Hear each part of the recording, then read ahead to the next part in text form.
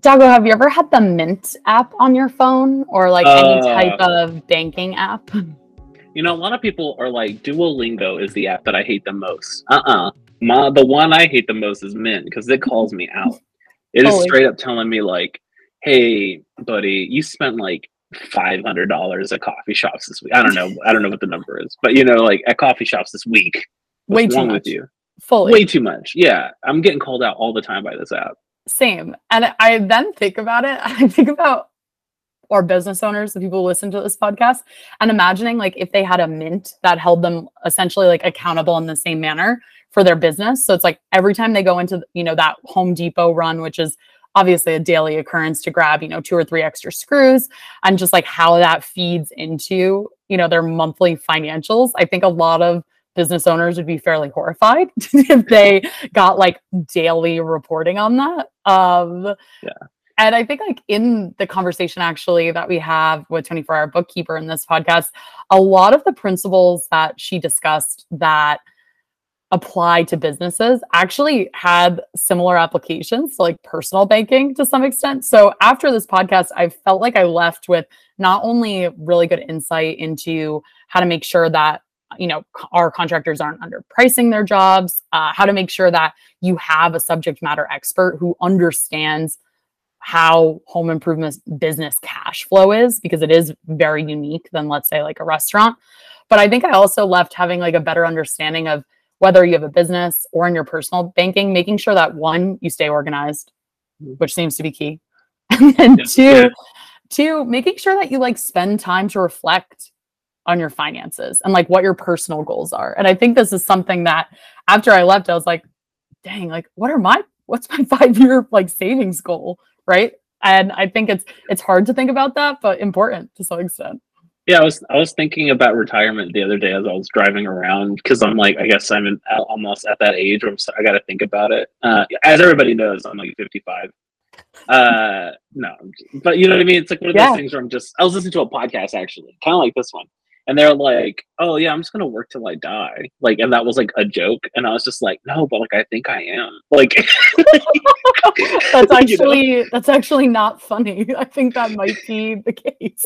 Yeah. And I'm sure a lot of people on this podcast think that too. They're like, how am I putting away money for my business to make sure that, you know, I'm not out here having to deal with the same stuff, you know, when I am in my 60s. Yeah. You gotta like, it's so the things that we talk about now, the things that we do now are like going to affect. So like my takeaway was like, oh, I'm retiring. Like I got mad at myself. I was like, no, that's not the mindset.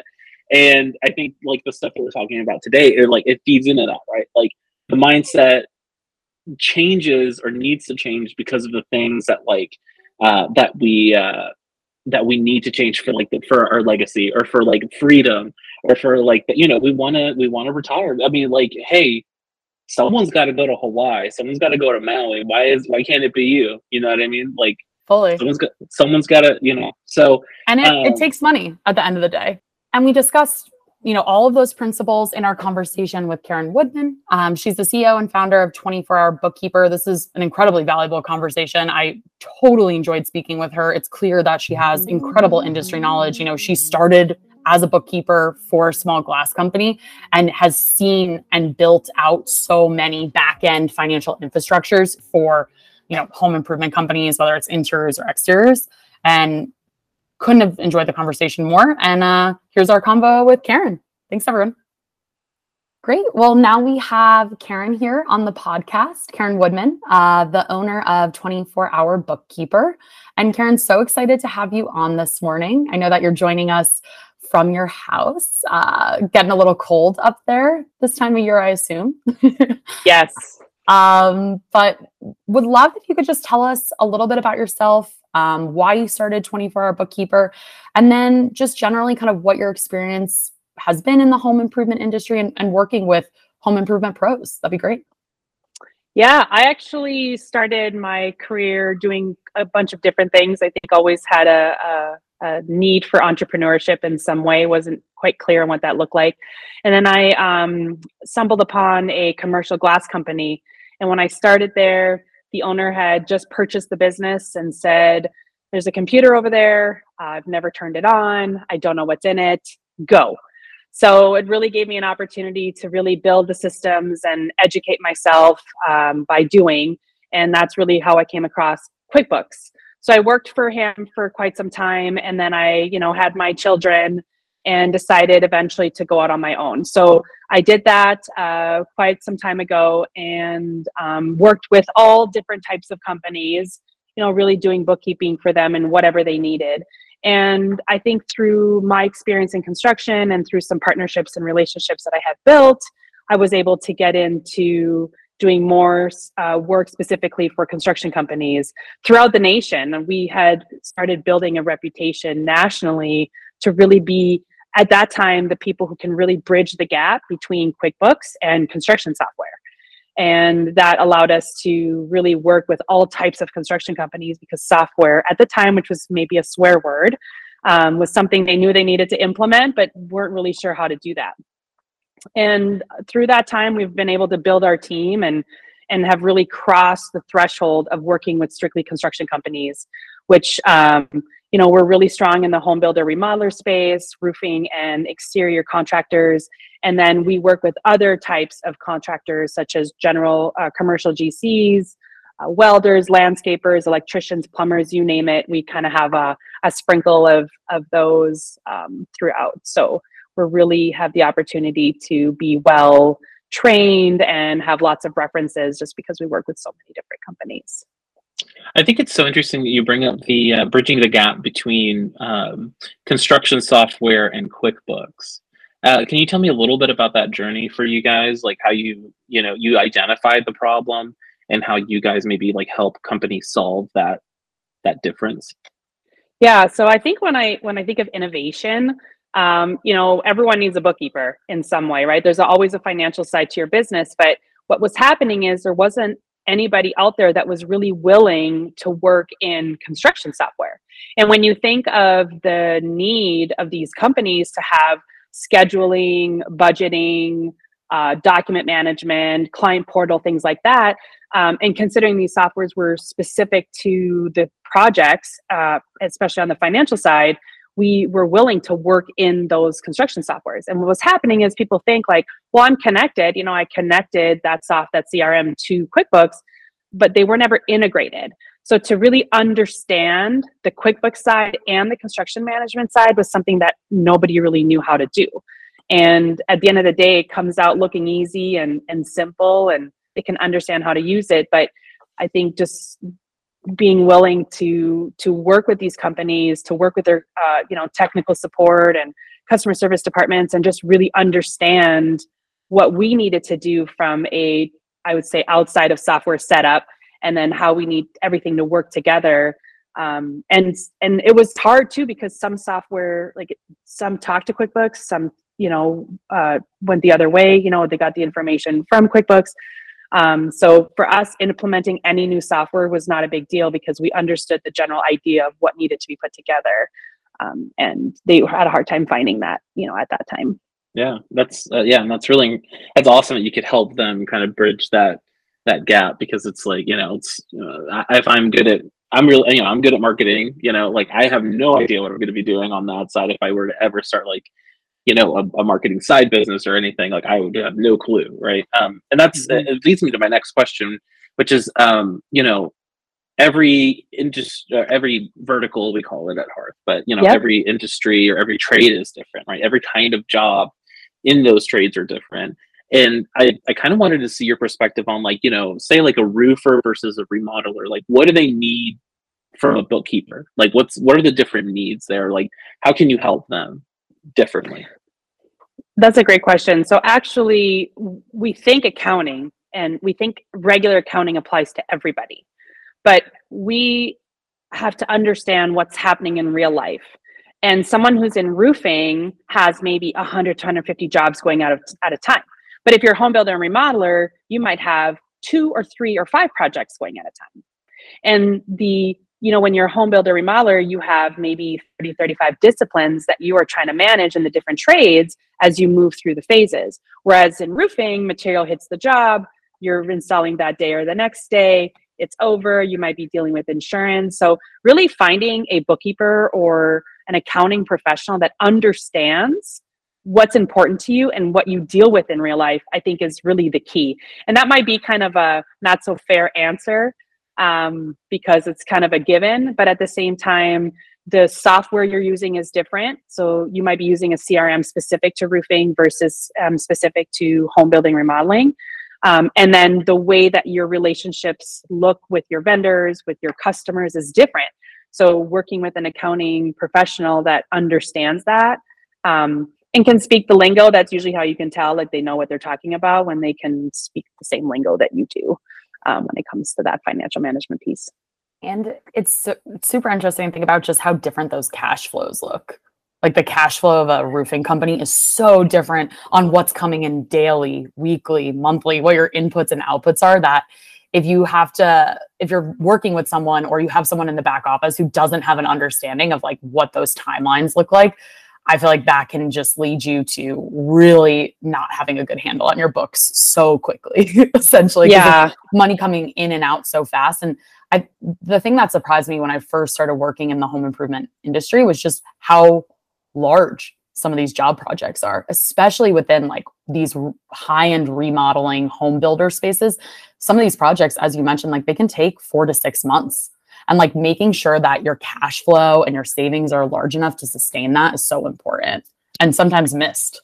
I have so I have enough bookkeeping knowledge to ask stupid questions.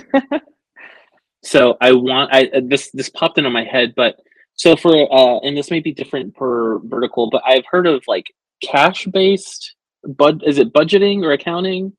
And then I think there's like the other side. Accrual. Oh my gosh, look at me. Oh, Okay. So yeah, you're on it.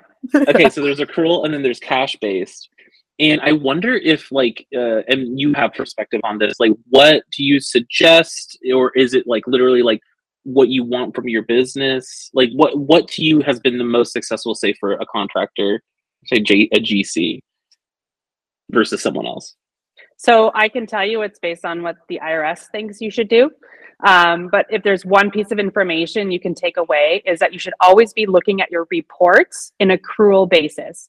So if I were just to give you a little nugget on accounting, cash basis basically means that I only count those expenses and the income when it hits my bank account, when I've actually received it or when I've actually paid it.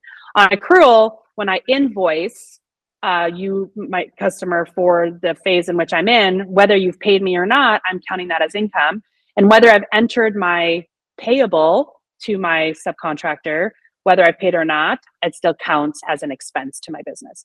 So we should really be treating our financials in this case in accrual basis, even if you're filed in tax and cash basis. That's interesting. Okay. And is that so? And I think this is interesting, and this is kind of not a question that we were planning on asking, but it just popped in my head. Is that so that makes getting those invoices paid really critical, right? Because or maybe it doesn't. I don't know. Yes, but it does. Yeah, because like when you're cash based, you have the money. But if you're going accrual based, you're really only going off of the good faith that someone's going to pay that invoice. So it means that you have to be a little bit more aggressive when it comes to collecting invoices, right?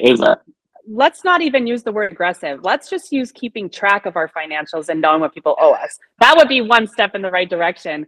And I can tell you, like, here's a real life example that someone could be in. Wow, it says that I'm doing, $5 million in revenue, but I really have 1.5 tied up in accounts receivable.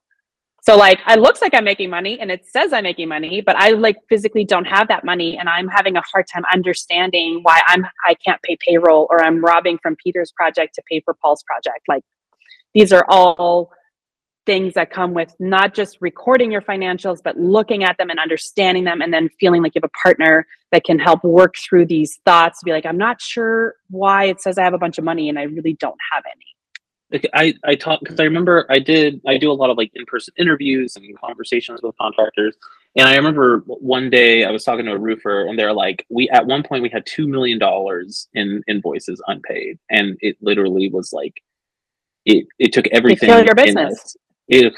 But he was just like, it took everything in us to go collect, and I mean, before you get to that point, obviously you need to be organized and have a system. And if you're interested, Hearth has invoices, digital invoices with automated reminders for your customers to pay. I'm doing the pitch now, but so if you're interested, get hearth.com. But if that is not the case and you have kind of let it slip and you have all of these accounts that are just sitting there, do you have anything to any kind of techniques or suggestions for a contractor to get back to, or is it literally like you need to get on the horn and you need to go get it? Well, we need to get on the horn, right? Like that's a scary thing. A lot of people don't want to. So like I would say, don't send an email, like pick up the phone. It's like, well, I had somebody in my office, follow up on these people that are overdue. Okay, well, that's not good enough. Like we maybe just need to call them and we need to say, hey, I've got somebody in your area working on a job up the street. They can stop by and pick up a check. I think the other thing is utilizing the due dates on the invoices and literally following through. So now you move into overdue, you should hear from me, right? Like I think people, don't they say people pay those that scream the loudest? So closed mouths don't get fed is my favorite version of that. I like that. Yeah, you gotta scream if you want it. And I think that kind of feeds into the next question that we're thinking about. A lot of cash flow is really important for these businesses. It keeps your business running. How are ways that you've seen businesses that you guys have worked with start to build savings over time? I know that's something that's really challenging for a lot of contractors who we work with who maybe are, 2 or 3 years in business. They've had fantastic 2 or 3 years, but they're really not stacking money aside to either open a new branch, plan for new equipment. What are some lightweight kind of methods that you've seen companies you've worked with be able to start saving and investing? Yeah, I think, I feel like I'm just going to go like super simple here, right? So like I've got a bunch of money in my account. I can maybe take some of that and just put it aside because, you don't really spend what you don't see.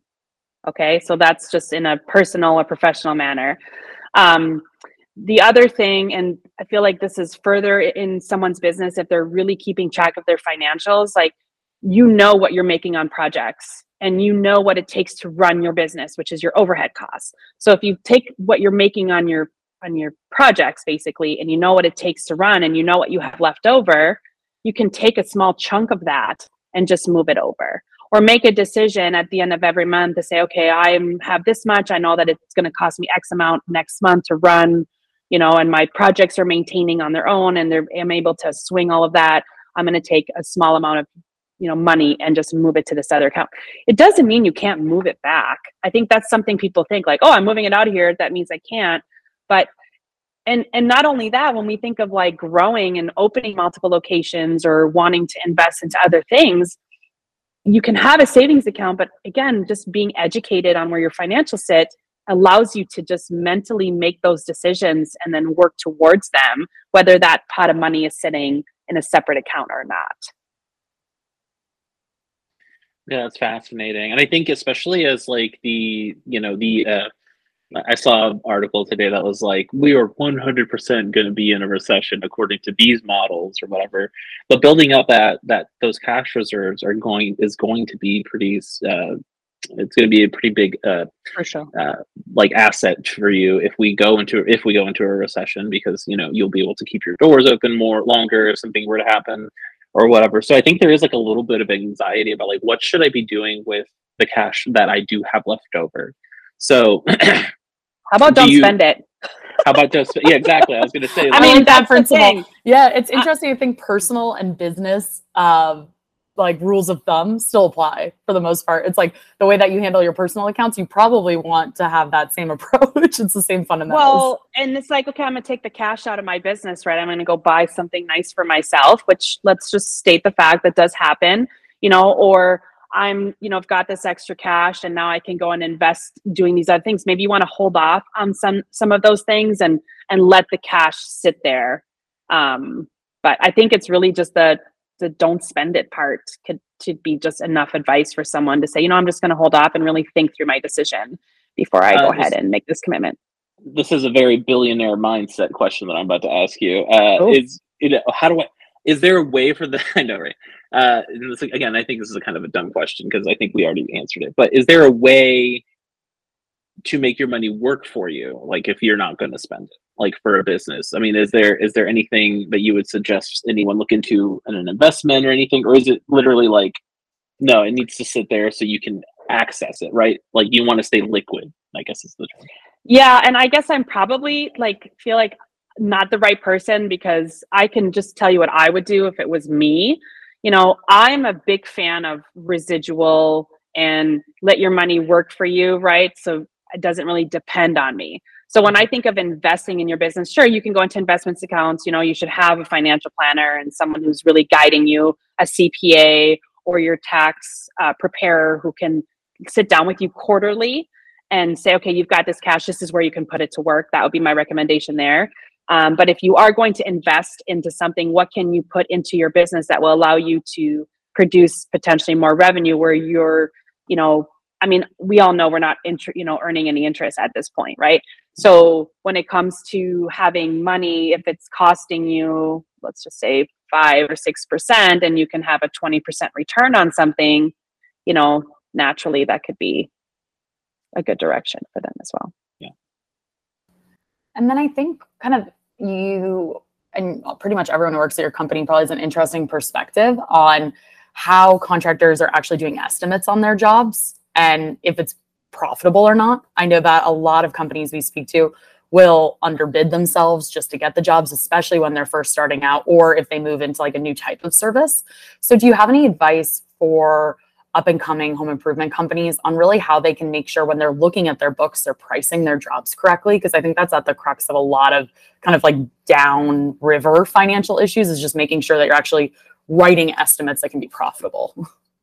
Yeah, my suggestion would be to, when the job is complete, you compare how you ended up against that estimate. And that's how you're going to be better at estimating, because you can underbid the job. Okay. I always say, we're not in business because the sky is blue. Like, we are in business because we want to make money, and there's no shame in that. Okay. So then ideally, if we're trying to underbid the job because we want it, that's great. But if you're going to lose money, why put yourself through all of that? So I feel like there's a level of confidence that needs to come with that, to say, you know, I'm sticking to what I'm doing. And again, maybe your margins are smaller, that's fine, but you need to know what your overhead is. You need to know what your job costs are going to be. So if you have a good estimating process, that would be the first step to make sure you're covered. And then the more that you double check your projects and where you came in, you will get better at estimating, because it's like, okay, on this job, we forgot to add this, or hey, I had 3 change orders that I didn't plan, or I had to cover these costs.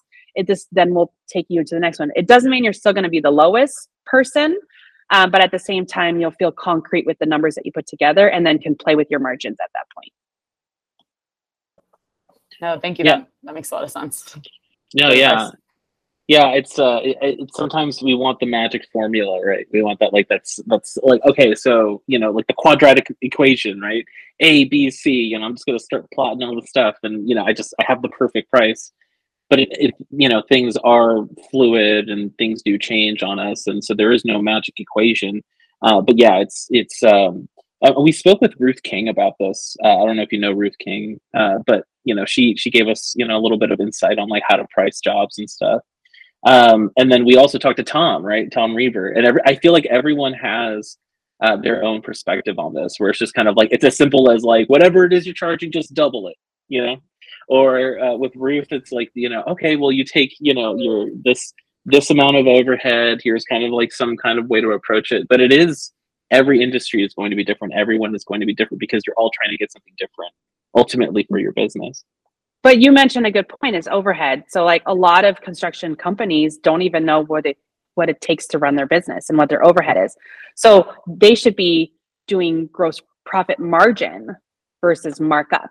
So there's another little nugget, right? If you're just doing markup, you're not including your overhead. So you're like, man, I'm winning. I'm, you know, doing 65% on my, you know, jobs, or I'm upping at 30%, but then you might be operating at 35% or 40% and you're going negative. And that right there can help explain why you're not succeeding in your company. So it's really important to include overhead and to identify what it takes.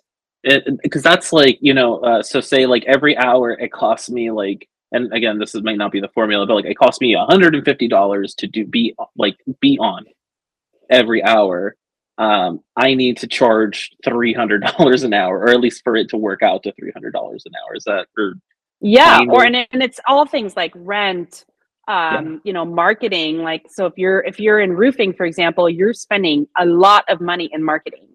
What kind of licenses does it take to run your business? Do you pay property taxes? What's your overhead on payroll? Like your back office staff, like what's that costing you? Because they're there whether there's work or not. So in calculating all of that, basically take what it costs an entire year, divide by the amount of projects that you have, and that can give you a rough idea of what your overhead runs. It's interesting to think about how often I think marketing is actually missed in that calculation, especially when it comes to lead generation. Because sure, you close the job, that's fantastic. But if it costs you $200 per lead that you're paying for to actually get the job closed, that needs to be a huge part of your calculation when you come in and like see if you're profitable or not. Because you might actually have lost a significant amount on that job. That's Yeah. And then I think another question that I have is just really, this is very open-ended, so feel free to take this where you'd like. But I think, how have you seen businesses that you've worked with throughout your career? I think you have good perspective, whether, at the glass company that you started with or current businesses that you're working with now. How have you seen them kind of make the most profit in their business? I know a lot of it comes down, and I think you've said this, to like reflection and planning. I think seems to be a really, really huge point of leverage. But what are other kind of things that smaller companies can be doing now to make sure they're setting themselves up to be profitable? So, and I think to add to what you said would be like ongoing management of those costs. So having a budget where you are managing your costs. So here's one simple tip: if like in home building, remodeling, use purchase orders. Purchase orders work great. And I'll give you an exact example. Let's say that I am building a house and I am working with the electrician. And the electrician bid me $18,000 on this job. He bids me for rough and he bids me for bills me for rough, bills me for final. So it gives me $9,000 and I pay that. And then the next one should be $9,000. But let's say there was a change order in some form, right? And I forgot to put it in for the customer, because change order is another thing they should implement. So now he billed me $10,000. If I'm not using purchase orders, which it'll allow you to stop at the 9 to say, whoa, this, you're asking for 10 and it's only at 9. Now I've paid an extra 1,000 and I might have forgotten to ask my customer for that extra 1,500. So that's one thing that if we can implement change orders and purchase orders from a home builder remodeler side, that will help. And then really looking at the budgets ongoing.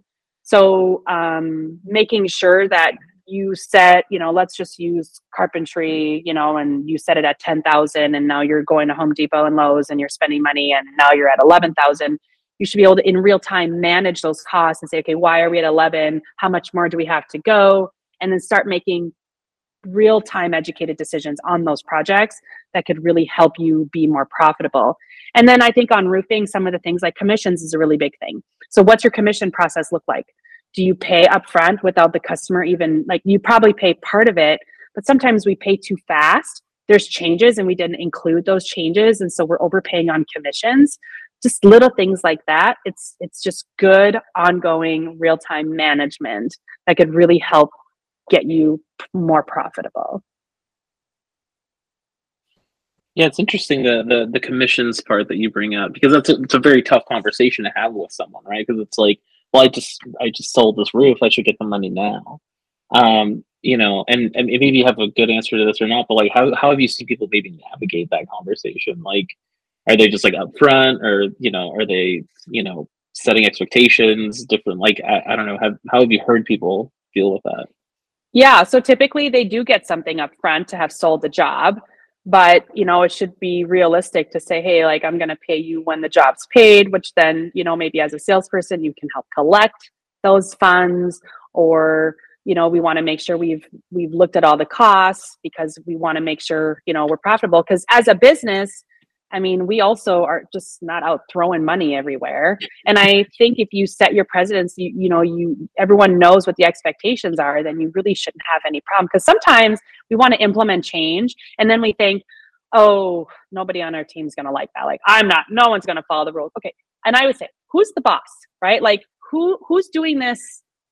Like, ultimately, we're, again, not in business because the sky is blue, right? We want to be profitable. We want to make money. We want to build a culture and an environment where people are hopefully want to contribute to that big cause. So let's just make the rules that make sense for everybody, do a good job in relaying those expectations, and then, hopefully then, but you also have to hold them accountable, right? So like if everyone's just paying out commissions and not following the system, then no one's really going to believe you, and it's going to be hard to implement that overall. It kind of leads me to another question, which is, we've talked about profitability, but I mean, a lot of us, we're not so good at making profit. Personally, I'm a big spender, and I get in trouble. And sometimes, okay, so side note, I go to, my wife is like, oh, I need this thing from Target, and then I just happen to take the baby or my step kid, and we come back and it's like $400 later, right? And we're just like, I'm that You're guy. the Target person. Okay. Yeah. There's always one. There's always one Target person in a relationship. Well, it's like, my kid has to be dressed up like a pumpkin for one day out of the year, and it's just so happens to be a $20 little onesie. I'm sorry. I mean, I didn't. Hey, look, I didn't set the price. All right, I just pay it. That's it. Anyway, yeah, right. It's a great mentality. They love you. Yeah. But no, it's not that bad. It's only half as bad. Okay. But how have you seen businesses lose money quickly? Like what are some pitfalls that you've seen? And we've talked about like staying organized and paying, and getting your invoices paid and all that. But I mean, what are some kind of like some tips or tricks that you've seen people not follow that it just you walk in day one and you're like, what have you guys been doing? This is not okay. Well, and I feel like I'm so boring with probably my answers, but like, I think it's just, we think like, oh, it's in the mental bank. Like, oh, I totally know how much money I'm making on this project. I know how much money I'm spending. But like when you see it like on a piece of paper or on a computer right in front of you, I think it just gives you a reality check. Something we see a lot is like a lot of people double pay their subs. And they don't even realize that they're doing that because they don't have a good process or system in place to manage the money. And I mean, that's one big thing. So we find money a lot in those cases. And then I think just not invoicing their customers.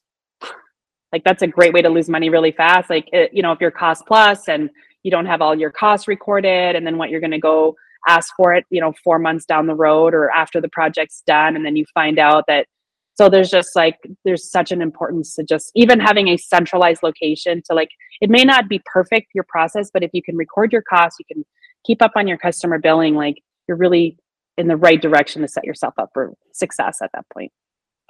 Going back, how does someone double pay their subs? I feel like I already wrote you a check. What am I doing again? It could just be like they got an invoice and they just paid it and they didn't even realize they already paid it. Because for example, like if you're paying on the job site, like, oh, okay, your masonry person is like, okay, I'm done. Can I get a check right now? And you're writing a check, right? Which I don't recommend that you do. And then the office sends you an invoice like a month later and you're just not paying attention to your financials. And then a bill comes in and the office person, because that check didn't get recorded, or it got put under a different name. So it got put under Bob Smith, the mason. And then, ABC Masonry Company, that is his company, sends you a bill and the computer won't catch it because it's put under two names. Like it could just be a whole number of reasons. Yeah, I've had that at my last company. I had something similar happen where my accounting team was about to pay like a $10,000 invoice, and I had to be like, "What are you doing? Don't do that." Yeah, and in construction, the zeros are like the numbers are big, right? Like a customer to pay you $40,000 is nothing, or for you to pay a $60,000 invoice, or even a $5,000 invoice when you need to watch costs to pay your commissions on time because you don't want to make your employees upset, right? Like it's just one big ball of just got to make sure it's just nice and organized and can roll real well, across all areas of the business.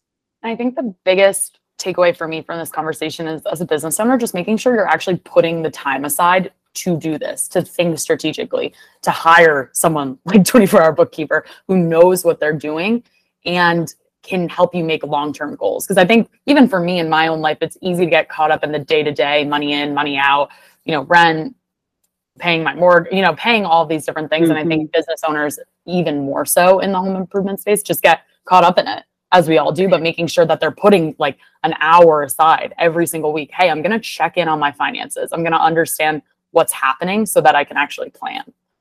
Well, and let me just add to that. I think what's really tough is that everyone's afraid to be judged, right? So like, at least at 24-hour bookkeeper, it's a judgment-free zone. So a lot of times people get into construction or into their businesses, if you're kind of on the starting end, because like you're really good at it. And it's like, hey, I can do this on my own. Bookkeeping is usually the thing that gets thrown to the back burner ultimately. And it sounds easy because like, oh, I just put a number in a computer, but like we don't do that. There's 25 things that have to happen. We got to make sure it's in the right cost code, to the right job, in the right place, at the right time, and blah, blah, blah, right? So I think just feeling like you can work with somebody who can help you understand, because it is hard to understand regular accounting and then add cost accounting on top of that. And then I think when you can find a professional that has worked with so many different people, they can give you the information that like you're looking through Google to figure out like, what's a good way to bill my customers? How should I, I build spec homes. Like that is a completely different form of accounting than if you're just building for, a person directly. So, and you could be the same company. So thinking of like, okay, an hour a week is great. And just even like having, it may not be the best, but to be recording and taking time. And so many people don't when they start, because it's like, oh, it's no big deal. I'll just work with my CPA or my, tax person, and they're just going to put it together for me. And you just would hate to get to be too late to where you're like, man, I lost all this money, or I did not do as well as I thought because I just didn't give it the attention.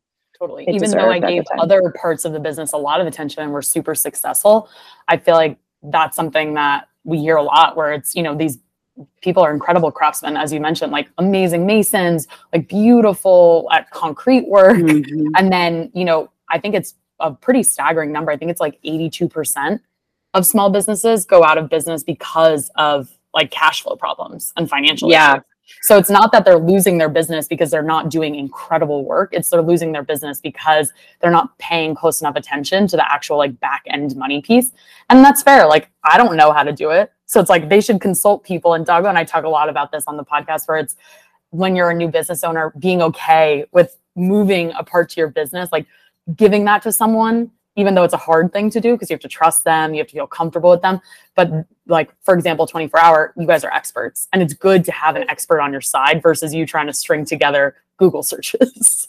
Yeah. And who can you talk to about your financials? Unless your spouse or your significant others in the business, you're not going to go talk to your friends being like, oh yeah, like I'm making $1 million over here, or hey, I'm losing my shirt and I really don't know how to solve that. So like, I think just feeling like you can trust somebody else that can give you kind of a different point of view is really important. And why kill yourself in running your business all day? I mean, you can, like you're saying, do beautiful work, but you're killing yourself for what, right? Like you want to make it worth it. And it's just sometimes as simple as keeping up on your financials, because that's the core of your company, right? Yeah, I think that's like a really valuable lesson that we keep trying to pound in. It's like, guys, like, so like, current problem in my home, our breaker, when we bought the house, this is a fun little story for everyone at home. It's not labeled. We got a piece of like grid paper, and it was just like written on a piece of grid paper, like this is what each breaker is for. But there are parts of the house missing.